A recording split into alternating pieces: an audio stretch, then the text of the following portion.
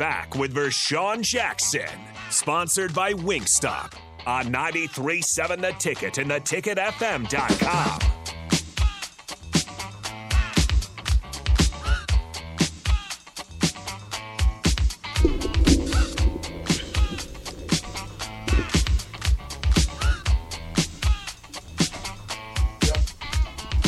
All right, welcome back to the Captain, the Ticket 93.7. Man, we are in the building, sponsored by Wingstop.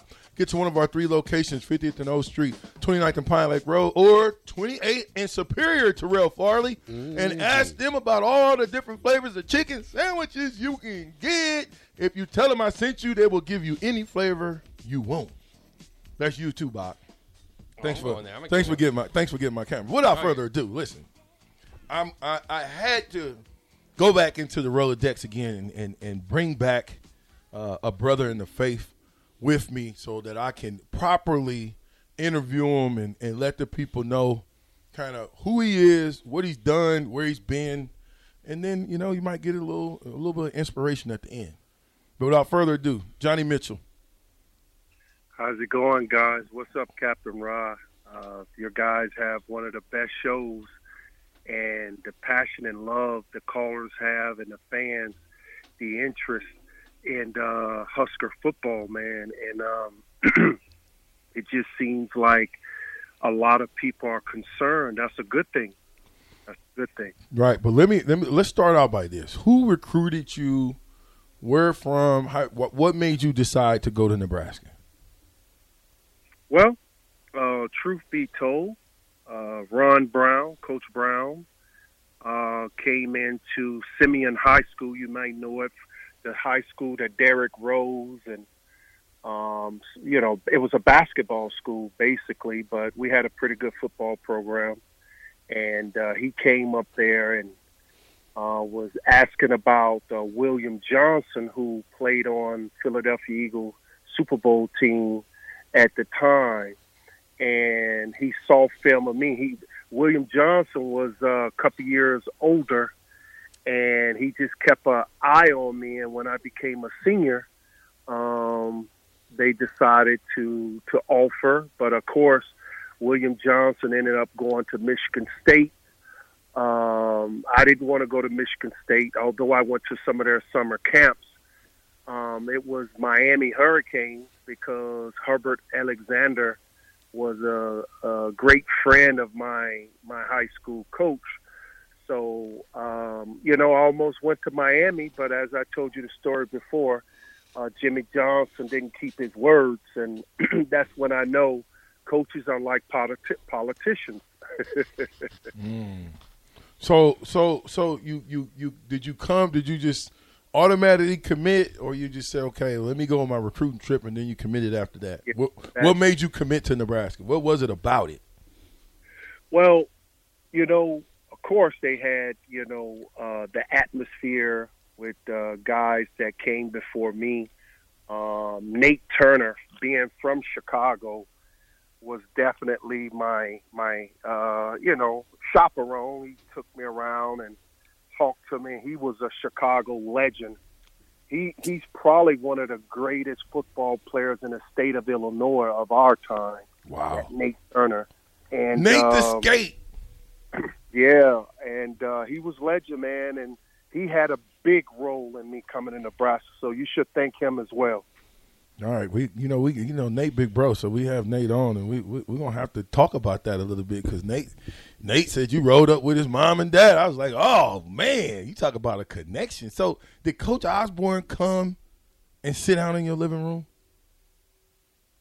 I'm not sure. I don't remember that part. To talk to talk to my mother and father? Yeah, yeah.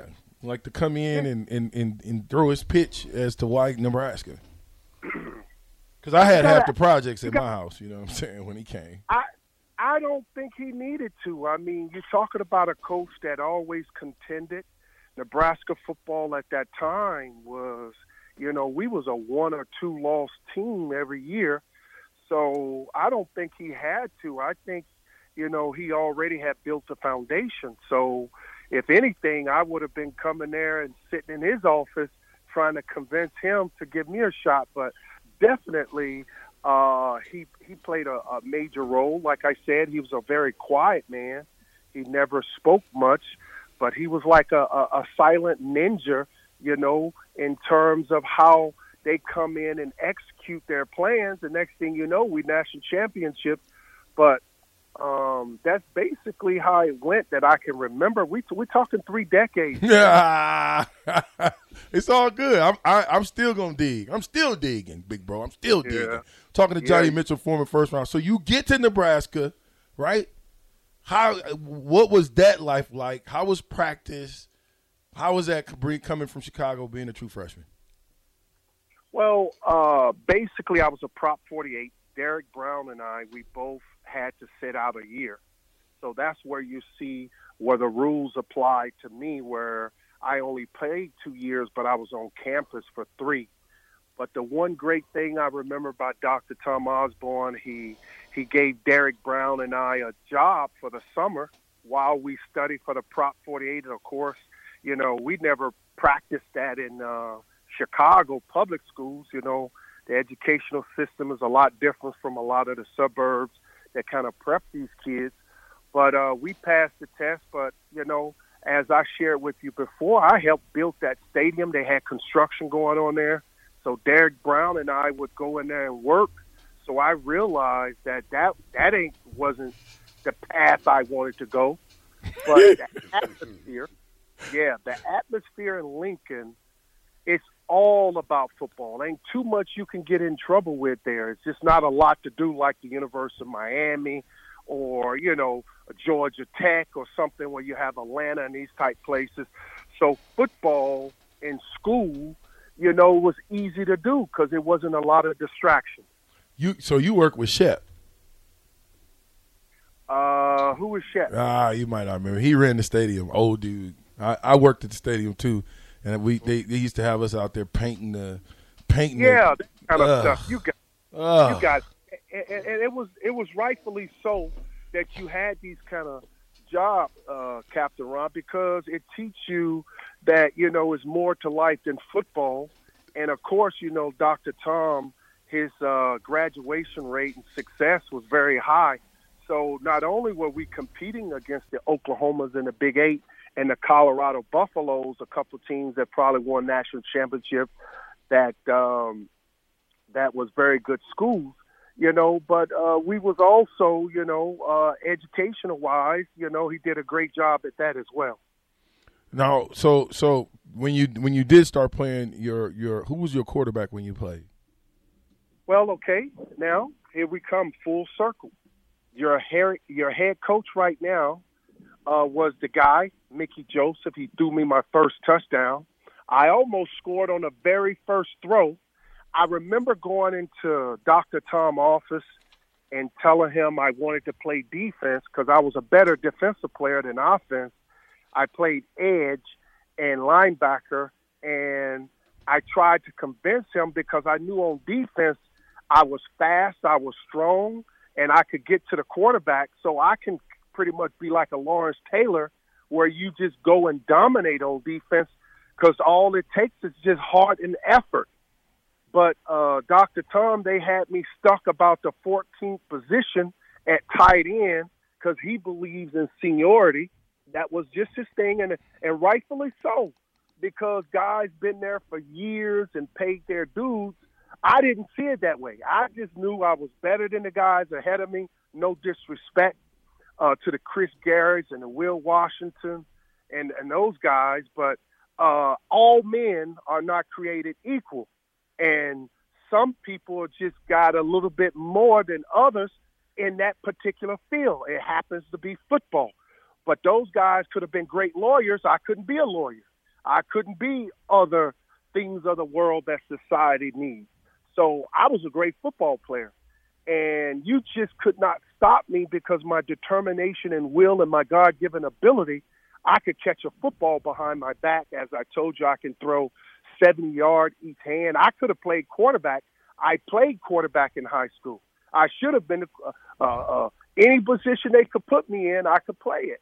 And that's just the way I was gifted. But sometimes the gift could be the curse. And that's a story for another time. You just need to write that on a piece of paper and say, man, we're going to do a show about the gift and the curse, and I can relate it to all the current situations we're in today with great players. But go ahead. So 1990, 10 games, 11 receptions, 282 yards, 7 touchdowns, which I keep telling people as a tight end, that was huge numbers at Nebraska. But you came back 91, 11 games played, 31 catches, so 20 extra catches, 534 yards, and 5 touchdowns. Yeah, I didn't drop the ball. And I just knew that I practiced the way I played. And that's the way Dr. Tom Osborne, he created the practice regimen where you catch, you finish the play. And every time I got the ball, I knew I could score. And I was determined to score. And if I had to drag guys on my shoulder or do an extra kick or jump a little bit higher, by any means necessary, it was getting done. I realized I didn't want to go back to the inner cities of Chicago, and that football was a meal ticket. It was a vehicle for me. And I knew I was hungry. I remember times on campus, I didn't have $1 in my pocket. I wanted to eat. And that's where Nate Turner come in, guys like that who, was doing good. They kind of supported me. And my mother and father at the time, God bless their soul, especially my mother, they just didn't have it. So that was a deciding factor, too. I grew up in Mississippi. CNN did a story, Jim Hubert, The Sporting Life. It was award-winning, talking about Johnny Mitchell that caught his first touchdown that gave him his granddaddy the ball. My granddad was 100% Choctaw Indian. We was indigenous. He used to tell me about our history on the land in which we came from in Mississippi, and my grandmother, she didn't make it to see the house that was built. When they put the first stakes in the ground, she passed away, God bless her soul. And that was, Big Mama and Big Daddy that's who raised me. My mother and father at that time, God bless their soul, they didn't have the maturity. And Chicago was such a bad city, that, they couldn't raise my sister and I. So we was raised down on a farm. We used to eat 60-70% of our food off the land. That's why I had that inner strength. I had that Reggie White strength where I can just stiff arm you and you getting buckled. You hitting the ground, and that's what I was sharing with you about coaching football. You can hear my voice. I still have that passion and that determination. So when I tell a kid, hey, man, you can do it. If you have it in you, I won't lie to you. So if you can do it, you better believe it. And I just put gunpowder in their food, and you know how you raise dogs. You know what I'm saying. And you got to get that dog. I need to put a little gunpowder in their food, put some habaneros or some That's right. Some That's ghost right. peppers. But, okay, so, I want people to understand, okay, because Johnny was the first freshman from Nebraska to make the All Big 8 first team at that point since 1946. Did you know that stat? Well, no, I never knew that, but I do know that God don't make mistakes, and I want to just share with you about Chief Jackson. He took me under. He was an Oklahoma tight end that taught me how to play the position. And he said, man, I'm going to kind of teach you some of the secrets about playing the position. That's why I said, if I can't coach tight ends, then what are we doing here? That's why I said I had a PhD in master, because I know all the secrets. It was handed down to me by Keith Jackson and John Mackey, who was my neighbor down in Boca Raton, Florida, that we used to sit every day. Who can say that they sat at the feet of the master? John Mackey, and I had a chance to talk to Mike Ditka, and these guys used to share all their stories. So I learned, and I was coachable. And I learned the position from other greats who was past catching Shannon Sharp, these guys. So, Hey, man, look, listen, when I tell you being coach, I can just keep naming great tight ends, Brent Jones and these guys, and they'll share with you certain things you had questioned. I don't know if they do that anymore. But anyway, get back to your question. I don't want to rant off. I listen, all that stuff is good, but okay, so, and growing up in Nebraska, we hear this stuff, we see it. I watched all this stuff take place, but to talk to you now about it and get it from the horse's mouth is so much better. So I remember, after your sophomore season, which really was your junior season, you know what I'm saying? You was the first player to leave Nebraska for the NFL before your eligibility had expired at Nebraska. So you was the first player to leave early. I'm going to share something with you. That's the truth. I'm going to share something with you. I never even told anyone this, but, you can't take these things to your grave with you. And Captain Ra, I don't know why I'm compelled to let the whole world know, but I told you my lineage is very powerful. And right now in my house, it has traveled with me around the world. My grandmother gave me an old Bible before I went to the University of Nebraska. I have it right now. It's been in the family for centuries. It's dusty, it's falling apart, and it got to be hundreds of years old. I mean, I'm going to take a picture and send it to you today. But you just brought me back on some memories. And, when I got on campus, I wasn't popular. No one knew who I were. I wasn't beautiful to the young ladies, so I didn't have a lot of options, But I was humble, and I was walking around. I remember growing up bare feet, in Mississippi when we used to have to go to church. And then when I did have shoes, I used to hide them because I hated going. My grandparents, it was just part of our tradition. But she gave me this Bible, and she said, "Man," she said, in her rocking chair, God bless and rest her soul, she's rocking in her chair. She said, "Man, I'm going to give you this book. And when you feel like you by yourself," you know how Tom Osborne, when he's so soft-spoken, that's the way my grandmother was.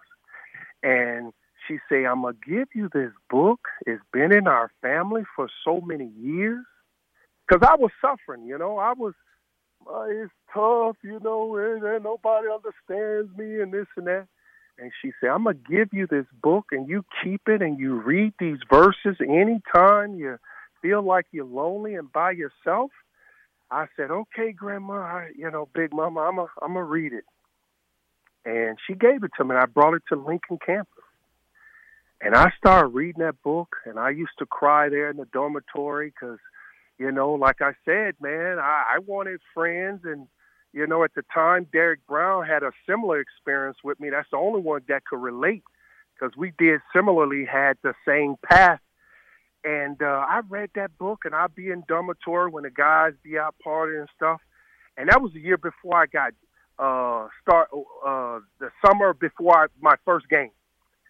And, man, I would read that book and verses and, and I felt like it had a lot of good things in there that would keep me straight and keep me company. And I read verses that helped me through it. And when I got that opportunity, I told Dr. Tom, "Listen, man, I belong to be on the field." He said, "Johnny, it's not fair to guys that's been here." It was his exact words. That, guys earn their rights, and that's why they're ahead of you. But I said, "Coach," I looked him in the eyes in his office, and I never forget. I said, "Coach, once you put me on that field, now I'm never coming off." And I just took advantage of those opportunities, and I stayed in the Word, and I kept working hard, and next thing you know, they said, "Man, this boy can go. He can go in the first round. He can go to the NFL." And then guys like Brian Washington, who was already in the league, he used to come back to Lincoln and tell me, hey, man, listen, they talking about you, man. They really going to give you a shot. And he was at the Jets. I knew it. But I thought San Francisco 49ers was going to. But they got a guy from UCLA. His name was Dana Brinson I'm sorry, not Dana Brinson. Dana or something. A safety that the 49ers got because they was calling my mother to say, hey, we're going to pick your son. And they didn't do it. The Giants, New York Giants came around. They liked Derek Brown. We know that they are more conservative football team. I think Bill Parcells got Derek Brown or whoever the head coach was at the time. And then Dick Steinberg. Oh, Lord. Dick Steinberg, God rest his soul. I had talked to him. He used to come to Lincoln, and he talked to the coaches. And he said, he called me, he said, we're gonna choose you. Okay, your life ain't gonna ever be the same. And he told the truth. It never was the same. And guess what happened after I signed that big contract I signed? Man, I threw that Bible away. I said, man, I made it. That was the biggest mistake I ever made because I didn't know that I was swimming in an ocean that was full of great white and orca whales and all those things that would rule the sea. Right. I didn't know that. Hold that. I thought Hold that. everybody, Listen, what they Johnny. was telling me was true. They was my friend. Hold that thought, Man, Johnny. that Hold is that. not my- I got Johnny. Listen to me. Hold that thought. Hold that thought. I got more questions for you. When I return, I gotta pay some bills. So I'm with Johnny Mitchell. Just keep diving in a little bit more about where he's been, what he's doing. Former first 15th pick in the NFL draft. It's the captain, the ticket, 93.7. We'll be right back.